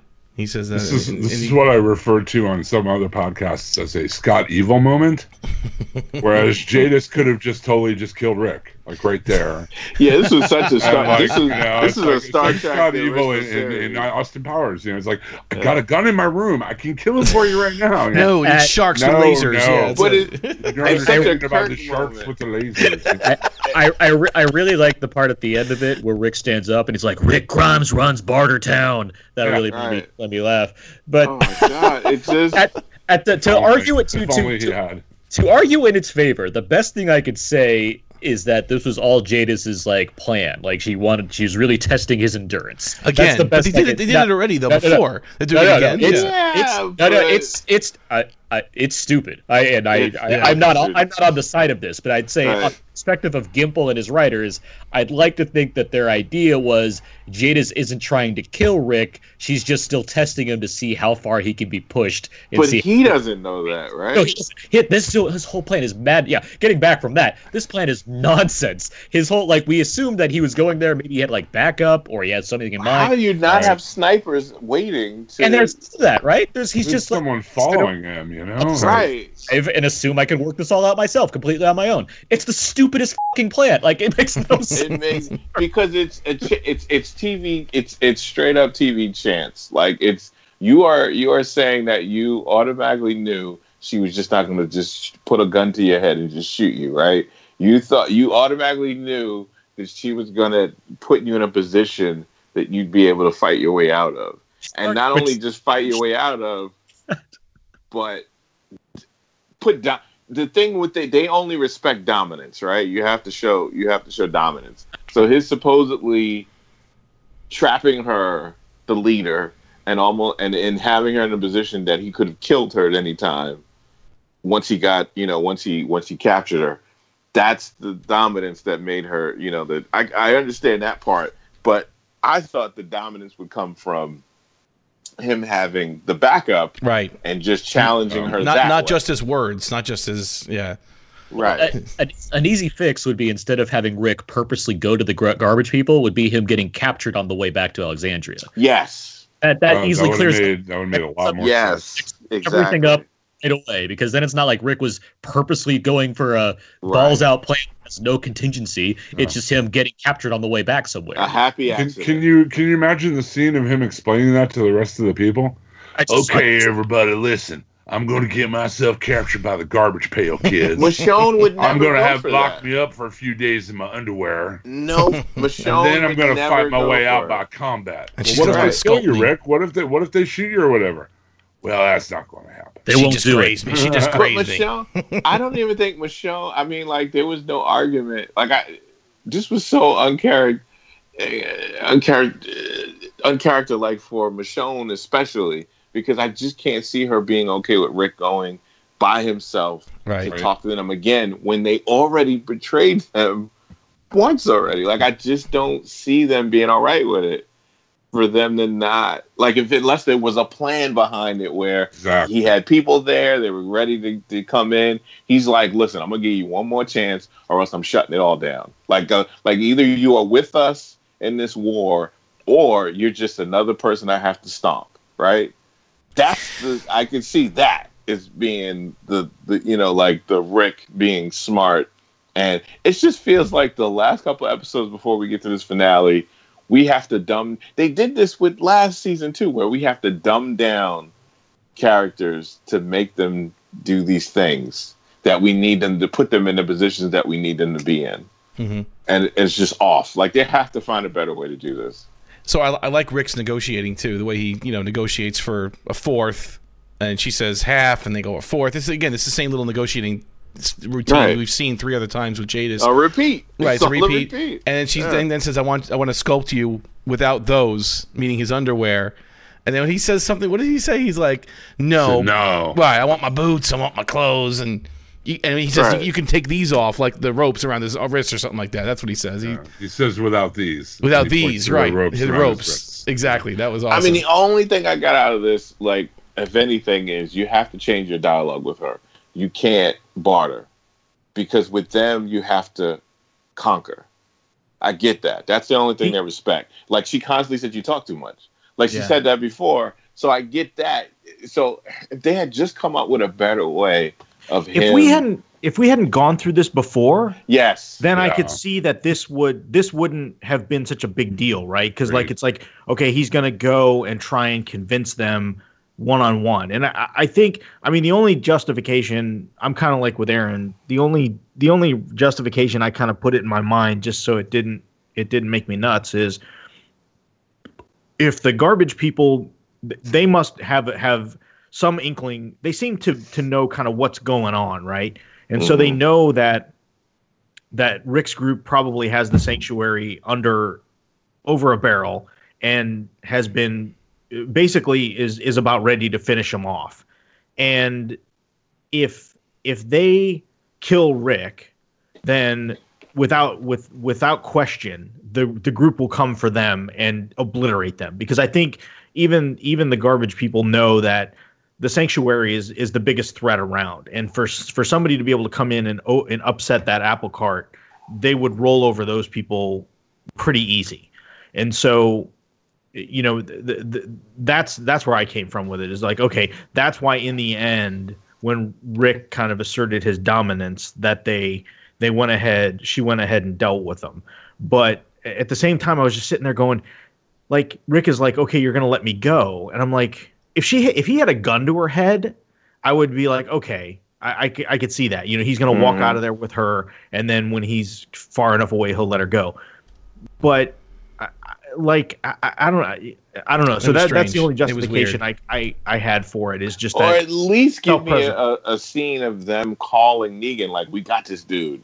Right. And nobody answering, and then finally him having pictures of the area and going, we got it. Like there's no backup for you. No, that's a good Like- point. Like she could say, "Oh yeah, I sent scouts out, and we confirm what you said," or something like that. And yes, the saviors are done, and so that could have been his time in the box, right? Her getting the Right. intelligence. Yeah, that Right. that would have made So sense. I won't kill you because Right. I need to confirm this information Yeah. that you did this. Right. Or have like one of those dudes get picked off. Like, right, Rick has her over, has her by the throat, and then all of a sudden, boom, one guy gets picked off. and you said that last week, Daryl. So you said the exact same Yeah, thing, right? I just And then- knew that That's they were exactly gonna what have Daryl snipers said last ready. week. Yeah. Right. I just That would have been knew the that- smart play, Yeah, Yeah, and that then would it's have been like, the smart okay. play. Yeah, and then it's like, okay, we know. So yeah, I think, and again, I think if we hadn't been through this exercise once before, then this wouldn't have seemed so ridiculous. Why would But- they trust you now? Like, why would you trust Right. them now? It Right. just doesn't. But we've been through it. Like this is the Yeah. same thing. They took Rick. They put him through a trial. He was. I mean, it's like And, rinse and and she repeat. still stabs you in the back. And she Yeah. still stabs you in the back. So why? and it wasn't Well- like three. And it wasn't like 3 seasons ago either. Like this No. was just the second Yesterday. half of last year. This was yesterday in this world. Jadis thought about the last time they had Rick and what happened and the little against Winslow and all that, Winslow. and regretted not making a permanent picture of it for her Heroes of the Apocalypse Fireman's Calendar. I don't know, but Oh gosh. Does this Walker have a name, by the way? I still They didn't give him a name. Okay. Winslow too. Winslow Just too. after. Okay. Just this is after. This This is after. I get it. Time. Mr. After. So, but before the end, and this was an extended episode, by the way, there was one more commercial break, and in this commercial break was a very special continuation of hashtag Red Machete, Finally, the important part of the episode. brought to you by Taco Bell Live Moss. The only thing that made sense. Aaron, would you take it away? It was something happened. Go for it. Guys, this episode of The Walking Dead presents Red Machete, presented by Taco Bell, hashtag Live Moss, entitled Calm Before. This is probably the best episode of The Walking Dead. Red Machete presents Red Machete. Hashtag Presented Red by Machete. Taco Bell, hashtag Live Moss yet. There was some good stuff here. We catch up with the jerky dude who on last week's episode of The Walking Dead, hashtag Red Machete, presented by Taco Bell, hashtag Live Moss. He stole the machete from the one woman who was left alone after Papa and the daughter died. We catch up with him who's just chilling out, listening to music, and he starts cleaning his machete in a cool Sam Raimi Evil Dead style montage where they're a lot of quick cuts and whatnot. And as this is happening, as he's doing what he needs to get the machete even redder, which I'm very entertained by because he actually it's already a red machete and he takes red tape and makes it even redder, by wrapping it around the handle. So it's an even redder machete now. But as this is happening, his back's turned. So of course he gets attacked by a walker and he's trying to fight him off with the red machete, presented by Talking About Hashtag Live Moss, and the walker bites him on the hand. It gets him. And it's oh no! And then the machete gets even covered in blood, so it becomes even redder than it already was being covered. It's just super red now. It's a super red machete. The reddest machete. The reddest of machetes. And so it's so red it makes Danny Trejo blush, and then you're that's not as red as the machete. So yeah, that was this week's episode of Walking Dead presents hashtag machete, or hashtag Red Machete, presented by Taco Bell, hashtag Live Moss. Aaron, thanks as always, and you're right. And it did bring me back when he was taping that handle because Rick, when he was talking to Gareth back at the was it Terminus, right? Is that his name, Gareth? Yeah, I think it was. And he goes, "There's a machete with a red handle." So I guess this was emphasizing, yes, we know it's a red machete, but now it's even more, like you said, the handle's definitely red. It's got the red tape on it. I thought the guy was just covering up the girl's name so that he could claim it as his. Oh. Thank you, Aaron. That was very I got to say, Aaron, I really respect you when you go in, when you lean into a bit, you really lean into it, and I respect that a lot about you. I'm just doing what the people want here. Exactly. We're giving the audience what they want. You're doing God's work, son. I'm also, I mean, I'm legit thrilled by every Red Machete commercial break. Here I am with my DVR recording, fast forwarding through these nonsense commercials about cars and movies, Cars. movies please. I've already seen. And other stuff, and then it gets to Red Machete, presented by Taco Bell with Moss, and I'm oh boy, Game on. finally, Game on. Live Moss. advertisement. Do you Does anyone eat Taco Bell when they're watching The Walking Dead, or what? I mean, are we doing that? No. Okay. I try not to eat. We don't have a death wish. Said Chubb told Sheldon. Jadis asks, okay, back after commercial, what it means to join his cause. He tells that they will surround the sanctuary. This is, again, Rick's master plan finally coming to fruition. Order the saviors, what's left of them, to stand down, and Rick will then kill Negan. Jadis wants what the saviors have. Again, they negotiate a half, fourth. Okay, fine, we talked about that. And then he wants to skull turn him nude. They all ride up to a water tower where Rick finds a man hanging upside down being eaten by walkers. Skipped way over that whole deal scene that they're talking. There's a lot of negotiation work that he's doing with Jadis about how much stuff they're getting. It's their routine. They always negotiate like this, right? It's the third time we've seen this negotiation. She asks for one number, Rick demands another, and she ends up going with Rick. It's Rick has a great moment where he's just like, you take what you want to take, you sculpt whatever you want to sculpt. Did he say that actually? Did he actually say that? That was the most Rick moment of this episode. I gotta rewatch that. That was so funny. Did he actually say that? The key lines I wrote down. I wrote sculpt whatever you want to sculpt. I gotta admit, like I said, that was the most Rick moment in this episode. The whole year, the whole 5 seasons now, 8 seasons, right? You sculpt whatever you want to. What is that's funny. Dirty boxers waiting to get out of there. I want my boots. Oh, it's funny. Anyway, so they settle on a fourth, which makes sense because if she does help them, every town gets a quarter of the spoils. They all ride up to a water tower. Rick finds a man hanging upside down, getting eaten by the walkers. He puts the walkers down, and actually, the guy being eaten is one of the Kingdom people, I think, right? It's one of his people. He puts the walkers down and radios for the snipers, but no one responds. So he grabs the rifle and heads to the top of the tower. And it's pretty funny. Even on the radio, he goes, "This is Rick Grimes." Yeah. That's really good. There's some good Rick in this episode. Come on, that's a good one. Hello. This is Rick Grimes. He goes to the top of the tower. He can see the sanctuary empty. No walkers outside of it. And he sees the truck obviously driven into it. And you see that look on his face that he's like, oh boy. Uh-oh. Something happened here. Mm-hmm. He's not happy. Panic. He got the panic look on his face. He got that again. sweaty panic look again on his face. And that's the end of the episode. So, before we get to our Buster ratings, a quick word from our sponsor. Our sponsor is DCBService.com, and they are fine, wonderful people who have every geeky thing under the sun to sell you at a great, great price with great, great service from real people, not just a nameless, faceless, giant corporation who now wants to listen to everything you say to your Alexa and keep it on hand for evidence. Not saying any names, just Amazon.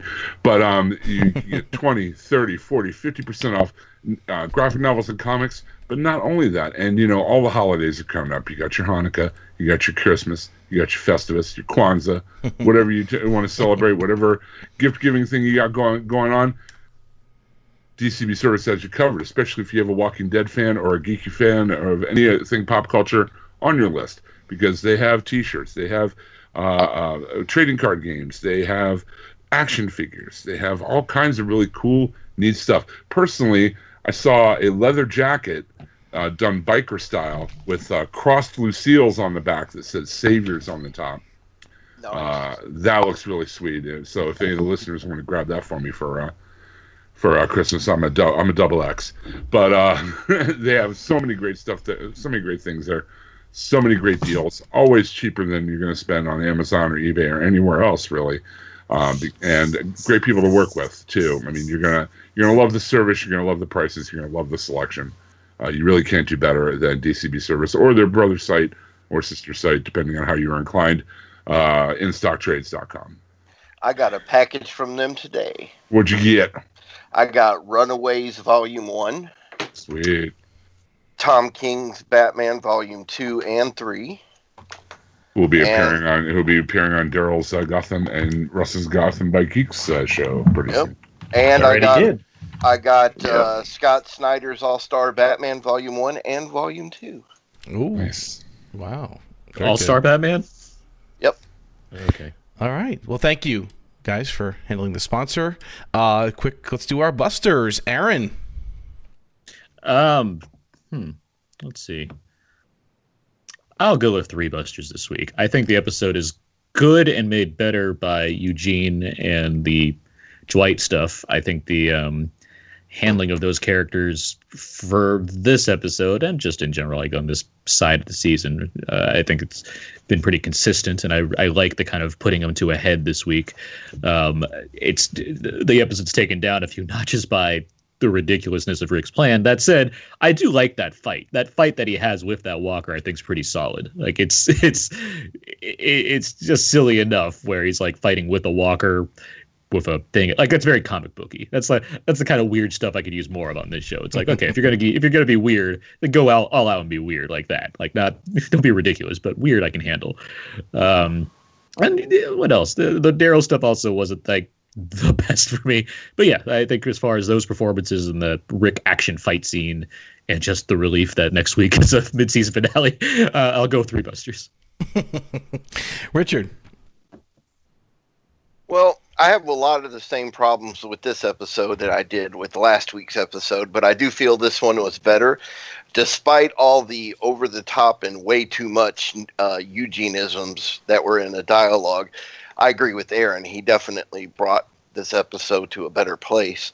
I'm very unhappy with some people there, though, and I won't get knee-deep into that. But the other thing I'm wondering, too, is... because I didn't think about this till just now. I was going to talk about it earlier, and that is, what is Negan or somebody close to Negan going to find Eugene's tape from when he was testing the glider? Because that was still running when Dwight was saying what he was saying. Wow, I didn't even think about that. Huh. So, kind of curious. I just thought about that. So, but I ended up at 2.5 busters. Okay, right Russell. down the middle. Okay, I'll give it 3.5. The Rick stuff, the whole thing with the garbage people was really what put me off. But I like, again, that I see things moving, everything's coming to a head. The crash into the building, the walker storming it, the Eugene stuff I thought was, again, other than a little excessive on the euphemisms, but just in general, I like seeing this tortured version of Eugene and just how he's a survivor, and he's going to play both sides against the middle to some degree, but when he's on the side he's on, he's going to make it, the best for him that he can. So overall I thought it was a decent episode. Okay, Daryl. There's so many things that I mean, there were parts that I really liked. He's especially the Dwight. He kind of shined in this episode. Eugenisms that I like, even though I want him dead for betraying the group. But I mean, he's good at being Eugene, though. I mean, I'm just doing it because it's war, and it's you have to do what you have to do. But I do like the way he portrayed it. I just didn't like the dumbing down of Daryl and Michonne and Morgan to get them to do something that would put this place at jeopardy because of the plan. Like I think they could have found a better way to put them in a place where they were going to be that the plan was breaking apart. They're going to have to find another. They're going to have to work their way out of this whatever's going to happen next episode without kind of making them do something dumb and sabotaging it. And then the other thing with Rick, where he's assuming he would be able to have to figure all the stuff out and work it out with the garbage people, it just didn't make any sense to me whatsoever that he didn't have an actual real plan in place to deal with them instead of just letting them capture him. That was just dumb. So I have to. It's gonna be a 2.5 for me because there's just too many dumb things that they did to get them to the great mid-season finale that we're supposedly going to get. Okay, Jim. It's a real mixed bag for me. I echo a lot of the stuff the other guys said. The Jaden and the garbage pail people really I thought had no place, especially after we'd been through all this before. But I really like Josh McDermott as Eugene. And I like the stuff between him and Dwight this episode. Like I said, even though we went a little bit overboard with that, I didn't mind it as much as the rest of you. So I'll give it a straight up 3. Okay. Again, I'm a little bit more bullish on this season. It was, to a certain extent, almost a 4 for me. But the part that brought it down was that whole disjointed plan that Daryl had. It messed up Rick's plan. It messed up a lot of things. I think it even caused the sanctuary to be a problem now. Now we got some issues. Although, Russ brought up a good point that it could have happened anyway. But so it brought it down to a 3.75 for me. I like seeing, like I said, Eugene. And any time we get with him, I think is a real treat. Maybe we got a little too much, but overall I could deal with that. I understood it. I had the captions on as I was watching it, so a lot of that, his kind of his speeches, I was able to read as I was listening. Maybe that helped a little bit with the with the episode. Overall, I think it was fine. Again, there was some problems with Rick's plan and the garbage people. I'm going to give them the benefit of the doubt on that one, and I'll give it a 3.75. But who cares what we have to say? We have an amazing Facebook group where you can leave your very own Buster ratings each week for The Walking Dead, or Toby ratings for Fear the Walking Dead. If you want to join the fun, just go to facebook.com, go to The Walking Dead TV podcast, hit join group, and you get your very own Buster ratings read by the one and only Mr. Jim Dietz. So, Jim, would you take it away? How can you? 1 second? Oh, sure. I'm sorry, I got to take off, guys. I tried to message it. Okay, I saw that. Thing. Yeah, but yeah, good talking to you. Sorry. Thanks. Bye, Aaron. Bye, Aaron. I'm gonna miss next week. Unfortunately, I can't be on, which sucks, kind of. But what, you're at the War of Stars next week, or what? Yeah, there's a little Star War happening, but yeah, I gotta keep the mouse house happy. That is a little more important, I think. Yeah, but yeah, it's sad because this is the last episode until February. So if I don't talk to you guys at all, I hope everybody has a happy holidays and everything. Thanks, and man. Same with you, man. Sure. Thanks. Yeah, and see you at the company Christmas party. Yeah, exactly. Yeah, I'll send you a message. I'll sign those Justice League posters and say sorry on them. It'll be great. We'll do our Telltale episode. Oh, that'd be great. Yeah, that'd be fun. Yeah, that'd be awesome. Yeah. And happy Hanukkah to you and your family, Aaron. Thank you, Jim. I appreciate that. But yeah, cool, guys. I'll all right. Talk to you later. And if you want to read more of the erudite Aaron New Earth, you can go to the Facebook group. That is the Walking Dead TV Podcast Facebook group. Every single week we post, Aaron posts his reviews there that he writes for WeLiveEntertainment.com. Goes a little more in-depth episode by episode. So if you want to hear more of what his thoughts on each episode, by all means, read that right there on the Facebook group. And now I'll read your comments from the group. Please join us. It's a lot of fun. We have 820 members presently, and season finale next week. We're going to need a lot of Buster ratings for that. So we're starting off with Susan Monk this week with 2 spectacular mullets out of 5. These garbage people just need to go away. The only reasons to watch anymore are for the Carol Ezekiel scenes and to see where Red Machete goes next. DeRay Irvin. 4.5 hillbilly soliloquies out of 5. Try saying hillbilly soliloquies 5 times fast. I dare you. Dude, that's impressive. Eugene seriously said so many crazy things. I thought Dwight really stole the show this week. Some incredible acting from Austin Milo. I do not understand Father Gabriel's sickness, but I guess whatever. The continuities about whether Walker guts make you sick. Risky Business Samari Rick was fantastic. However, the garbage people are still just the worst. The finale looks promising. Mike Jones chimes in with 3 Radio Shacks out of 5. Let's pour one out for Radio Shack. Another just okay episode. Apparently Negan is safe in his boardroom no matter what else is happening. The trash people contribute nothing to this story. At this point, the Saviors being trapped is boring. There's next to no excitement for the 90-minute finale for me, unless the Saviors actually get to flex their muscles. Side note, for those who watch Talking Dead, the scene with Negan at the gates of Alexandria is most likely a ruse. Probably a recording playing to full Rick's people, probably some BS Eugene cooked up. Okay. Interesting theory. Johnny Stower wrote in with a 4. That really cranks my shaft out of 5. Yeah, we went the whole He episode said it twice, without too. referring to that. Yeah. They foreshadowed a scene right out of the comic book that happens to someone in the future and actually showed it. WTF. I really think Gimple needs to be forced to step down as the showrunner. I have a feeling Fear is going to get more messed up, and in 2 seasons will be canceled, and those characters on that show will come to The Walking Dead because Gimple will get to know them by then. Also, Chris Hardwich. I like that, Chris Hardwich. Delicious. Chris Hardwich needs to drive with his brake lines cut. Whoa! Come on. Harsh, dude. Shots fired. That's harsh. He said on Talking Dead something huge, and someone dies next week in That's the what I was mid-season saying. finale. Yeah. In further news, water reported as wet. Fire reported as hot. Chris Hardwich Come on. drives off the Hollywood Hills. News at 11. I mean, something's big is going to happen in the mid-season finale. It always does. It's like they can't even keep surprises themselves and ruin the show. I know, but he kept.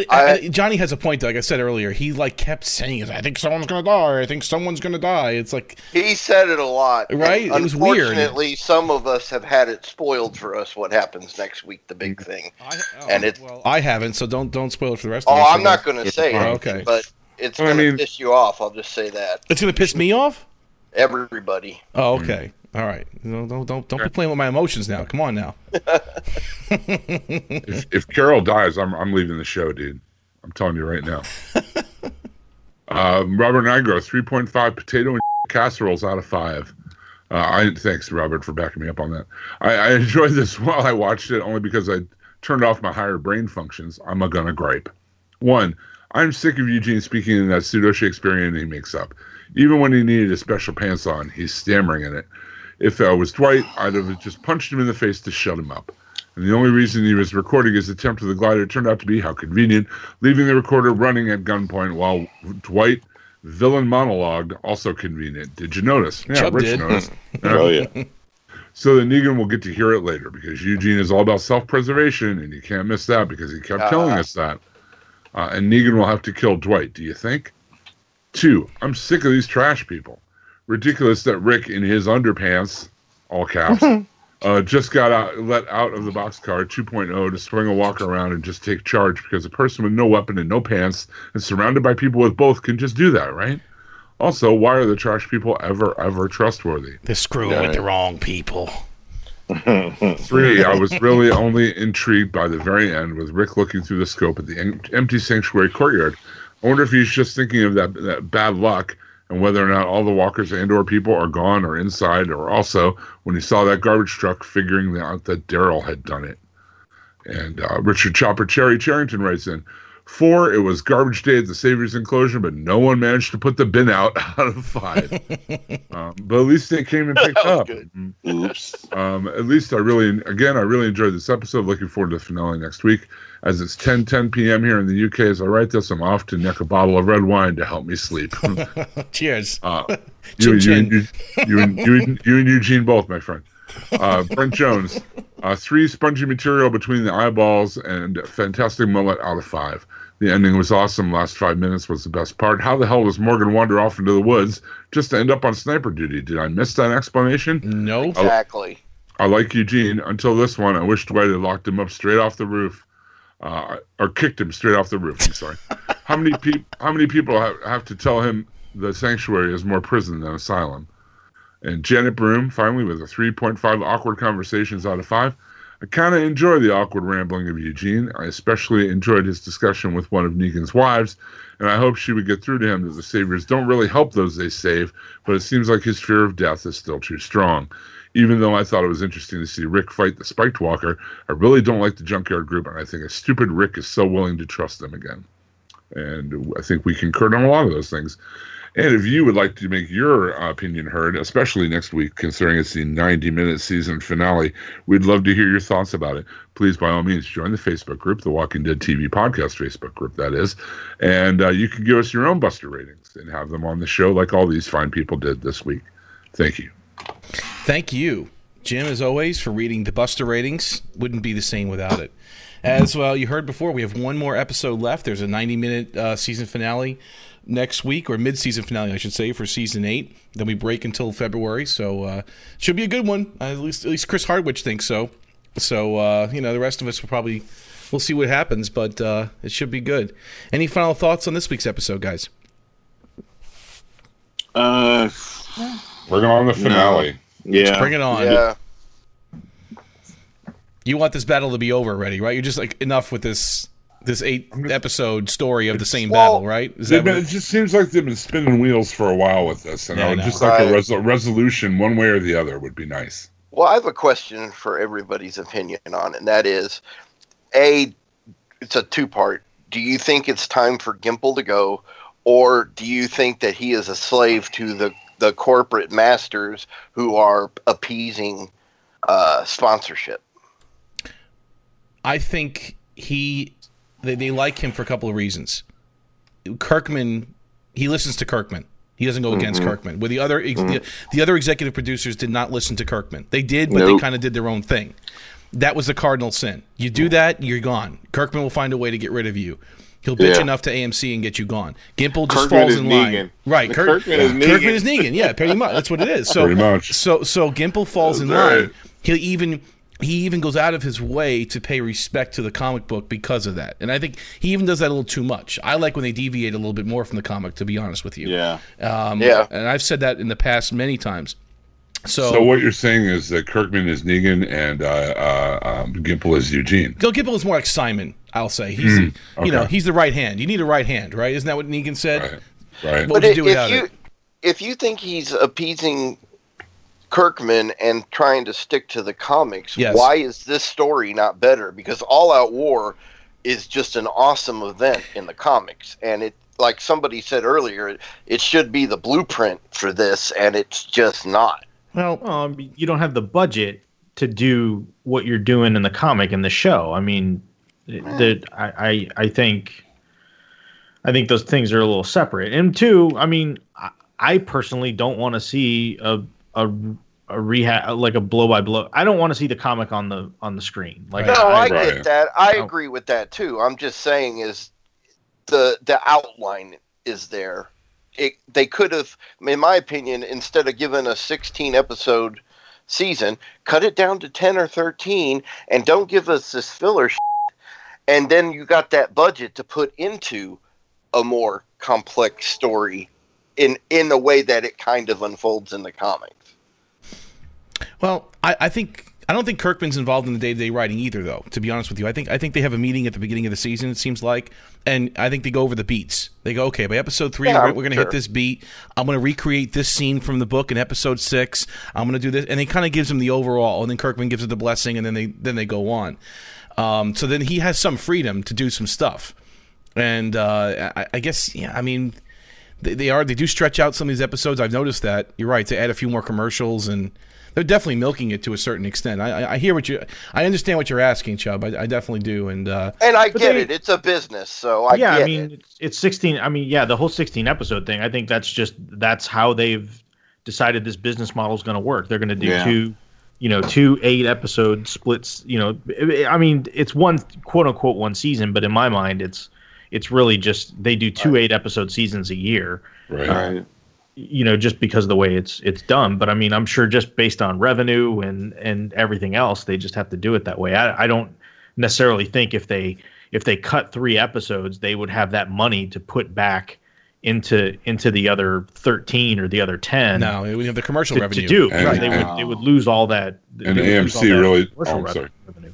Yeah. Plus, I mean, AMC's not really known for like spending as much as they should on their shows. I mean, that's been an That is true. ongoing battle. Oh yeah. Walking Dead and stuff. Well, and I think part of it is they want to keep this as a. I mean, granted, Fear's ratings are nowhere near what Walking Dead's ratings are, but I think there's some right.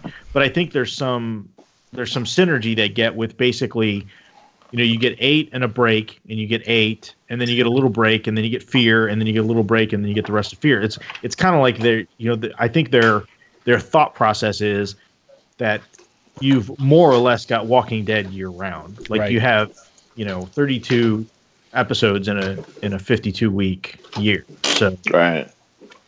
Yeah, but I mean, my thing is what they're doing with those 8 episodes each time, and it seems to be this. Their formula is big event in the season, the half season opening. Somebody's going to die or something crazy is going to happen. Then we're going to lessen it, have some filler episodes. Then mid-season finale, and it's going to be this big thing happens. That's TV. But that's American TV right now. Yeah. I mean, every genre of television is having that problem right now. It just seemed like back in season 3 to 4, they did it a little bit better. They made it. He wasn't running it. He wasn't. He ran it. He took over in season 4. Yeah, and it was Glenn Mazzara had it pretty much from the beginning of season 2 to the end of season 3, and then it went to Gimple. And I think, and I liked where season. And we discuss. We had an episode where we talked about our favorite episodes, and they all happen to be like in season 2 and season 3. Right. Like I don't know. I've been critical of Gimple over the years. I really have. I think he pays too much attention to the comics and to Kirkman. I like a little more fan service. I know that sounds cheap, right? Like I want a little. Give us what we want. Stop experimenting with these time jumps and all this crazy Gimple is stuff. a good writer because some of my favorite episodes he's written. Okay, I just don't know that he's as good a showrunner. Right. So I don't know. I think I've been fine. I mean, I don't have any hard complaint. I mean, the only complaints I really have with this season are just like we talked about, some of the more artistic takes. Like I think this past episode, I mean, writing problems aside, I think it was well directed. Like that's one of the things I thought. I remember after I didn't catch who directed it when I was watching the credits at the beginning, but it almost Larry felt Tang. it almost felt like a Nicotero episode. Like you know, and we kind of judge like the Nicotero episodes, again, writing aside, tend to be episodes that we enjoy from a visual perspective. Like they seem to be well directed. And so this one I felt was very well directed. But I don't know. I mean, I don't have a problem with Gimple. Personally, I think the show is just as good as it's been. Like, I mean, yeah, it's got its ups and downs, but you know, I mean, what show doesn't though? Yeah, exactly, Right. exactly. No, True. What show doesn't? Yeah, there's a lot of crap on TV, and so to me, this is like, you know, something. Not just for the podcast. I mean, I'm spotty at best sometimes, you know, with work travel and whatnot. But I still watch it week to week, you know, and I still really enjoy it. And there's, you know, it has those moments to me that make it worthwhile to watch. So, you know, I mean, who knows? I mean, will Gimple be there permanently? Probably not. You know, showrunners, you know, that's a tough gig, man.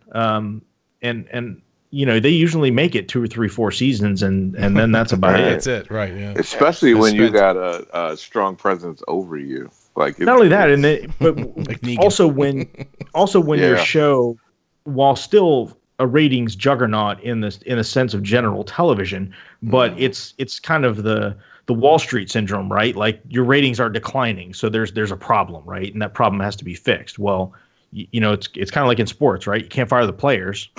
Right. So, you know, I think if it continues a somewhat steady slide, you know, I think there'll be some sort of shakeup. But yeah, and I'm okay with that because we've seen where this has gone. Yeah. You know, he's been running it since season 4, so I mean, we've got 4, 5, 6, 7, 8, 4 seasons. Yeah, I mean that's. You know, even if taking over even Fear if now, even if the show continues a rating slide, it still has a really long shelf life because I mean there's shows that have on network TV that have a less than 1 rating and they're still going strong. It's true. Right. Well, I mean, and you say the ratings have declined, but their ratings in decline are higher than a lot of other shows' ratings at their peak. Right. Exactly. They lose more people than other shows have in total, right? Yeah. Yeah. Aren't they still the #1 cable rated show? Sure. Yeah. By far. That hadn't changed. Yeah. It was such a phenomenon that even with the drop in viewership, they're still way ahead. So right. And I think if you go by people who, there are reviewers and stuff that are tired of the show, right? Because it's for whatever reason, and whenever something's very popular, there's a tendency for the wave to change, right? If you can't really go by those kind of conversations because they're not accurate. They would make you think that all the ratings have fallen and this is like a 0.2 or something now, and it's not. if you look at the ratings for this show, it's still pretty high. Episode 6 had 8.28 million. Yeah. But you look at the headlines the next day, right? Walking Dead continues its decline. Right.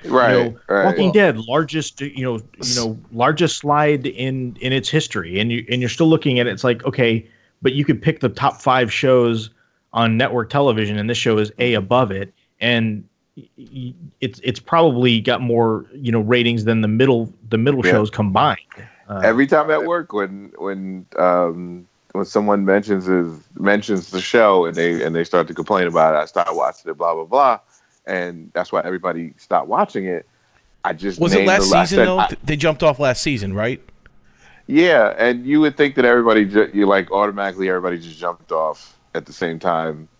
Everyone just left the show. You would think that everybody just left the show. I said, why don't you look up the ratings for the show, recent ratings, and then come and tell me the show is dead. Like they just knew the show was dying. I don't even know how it could still be going. And every time they look at those ratings and they go, oh, you cannot go by the reviewer blogs or whatever when they post those titles that are those kind of titles that they're misleading, telling you clickbait.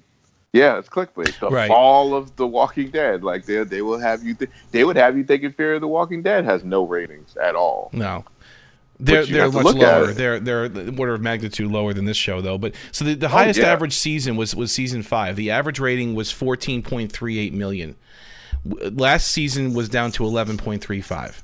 And what's that like from a point? Like, does it give it like, is it a 3.2? I'm just on Wiki with millions of viewers. U.S. viewers, not worldwide, not anything else like that. I'm not looking at the Nielsen scale. I wanted to say real quick, there's a series on Syfy right now on Sci-Fi Channel. It's also available on YouTube in 6 parts called Image Comics, So Much Damage. And there's an entire chapter of this documentary of the rise and fall and rise again of Image Comics, totally devoted to The Walking Dead. And mostly I gotta catch that. It's on YouTube. It's pretty cool. Yeah, all 6 parts are on YouTube now. It's definitely worth watching. Even if you aren't a comics fan, if you're a Walking Dead fan and kind of wanted to learn how it all started and where it all began, it's a good place. So, and if you are a comics fan and you remember that period, the Image Comics and everything, you're in for a real treat because they talked to all the 6 founding members of Image. They talked to Robert Kirkman. They talked to pretty much everybody who was there and involved with it. So, it's a good series. What is it called again? It's called the Rise of Image Comics. So Much Damage. Okay. And it's on the Sci-Fi Wire page on YouTube. It's also available. They also showed it on Syfy. So cool. All right. Well, good conversation, guys, and we'll see where it takes us the next week and then beyond. But we're in it for the long haul, that's for sure. And then, of course, Fear returns after that, and that's getting a major. I think it's getting a major reboot because of all these casting news we've heard and everything else. It's going to be pretty impressive, I think. So we'll see what happens on Fear, and hopefully they can bring some viewers back to Fear, or just start from scratch at that point. I mean, join now. Now is the time to start watching Fear with all the new characters they're going to bring on. Should be pretty cool. Maybe I'll get caught up. Yeah, maybe just forget the first 3 and just start right back with season 4. I mean, that's kind of what they're hoping for. So maybe we can just do that. All right, so we'll wrap it up here. Where can our listeners hear us, see us, and read us when we're not talking zombies? We already heard about Aaron. Richard, how about you? Well, besides on this, I'm also on the DCTV podcast with Daryl and Jim. We just dropped an episode about the awesome Crisis on Earth X crossover from last week. Check it out. It was really good. And on the Twitters at ChubToad01. Excellent. Mr. Russell. HHWLOD.com and over at the Taylor Network of Podcasts for Gotham by Geeks. You can find all that stuff there. Daryl. You can follow me on Twitter at TheVoice123. Of course, you have plenty of podcasts over there at the Taylor Network of Podcasts. So you can check all those out on that website. Mr. Dietz. Check me out at Taylor Network of Podcasts on Nothing's On with Donnie and Daryl. You can check me out on HHWLOD. Oh, also on Taylor Network Podcast, Heavy Gigs in Seaside City, a radio play set in the 1970s of action movies and TV shows. Loving it. It's been a lot of fun. We got to fight a bunch of gypsy werewolves on the latest episode. That was a good time. I got to rock out on my guitar. That's always fun.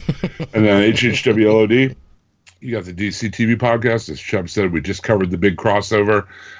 It was awesome. Spoiler. And coming up after the first of the year, my daughter and I are going to be collaborating on a new YouTube channel, Daddy Daughter Gaming. So that ought to be fun. We're going to play video games together as a Let's Play on the YouTube channel. So we're kind of working on that. We just got the video capture card, and we're working on that right now. So excellent. Keep your eyes and ears open for that. Awesome. And when I'm not talking zombies with you guys, I am the host of the Auto Chat Show, autochatshow.com, facebook.com/autochatshow. Me and my co-host Teddy review new cars, discuss cars and pop culture, and usually wherever else the conversation takes us. The last episode, we reviewed the Toyota TRD off-road edition of the 4Runner. Next week, we're going to be talking about the Mazda 6 Touring.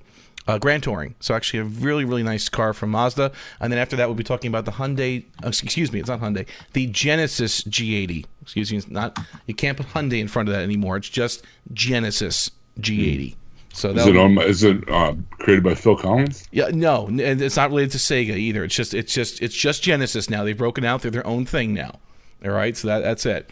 And it's their luxury end. Actually, a pretty interesting car too. So, stay tuned for those new car reviews back to back, and I hope you enjoy them. All right, folks. I think Richard, you put the tweet up there, right? You want to close the show out, don't you? Oh, you want me to use that one? Yeah, that's perfect. Can you just do that? That's great. All right. When there's no more room in hell and the dead walk the earth, remember, it is a stupid idea to put on headphones when you're out in the open wilderness. #stupidity, #red machete, #walking dead, #live Moss. It's called comfort. It's the strangest, most dangerous place I can hide.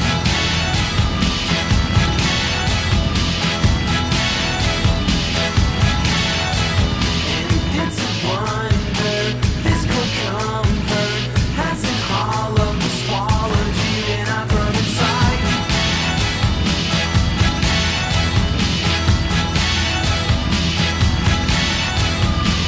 You're my first bite on the worst nights. My gut knots up, my heart bursts like a pinata pops. This has gotta stop. Watch the water drop from cloud with your eggs rod.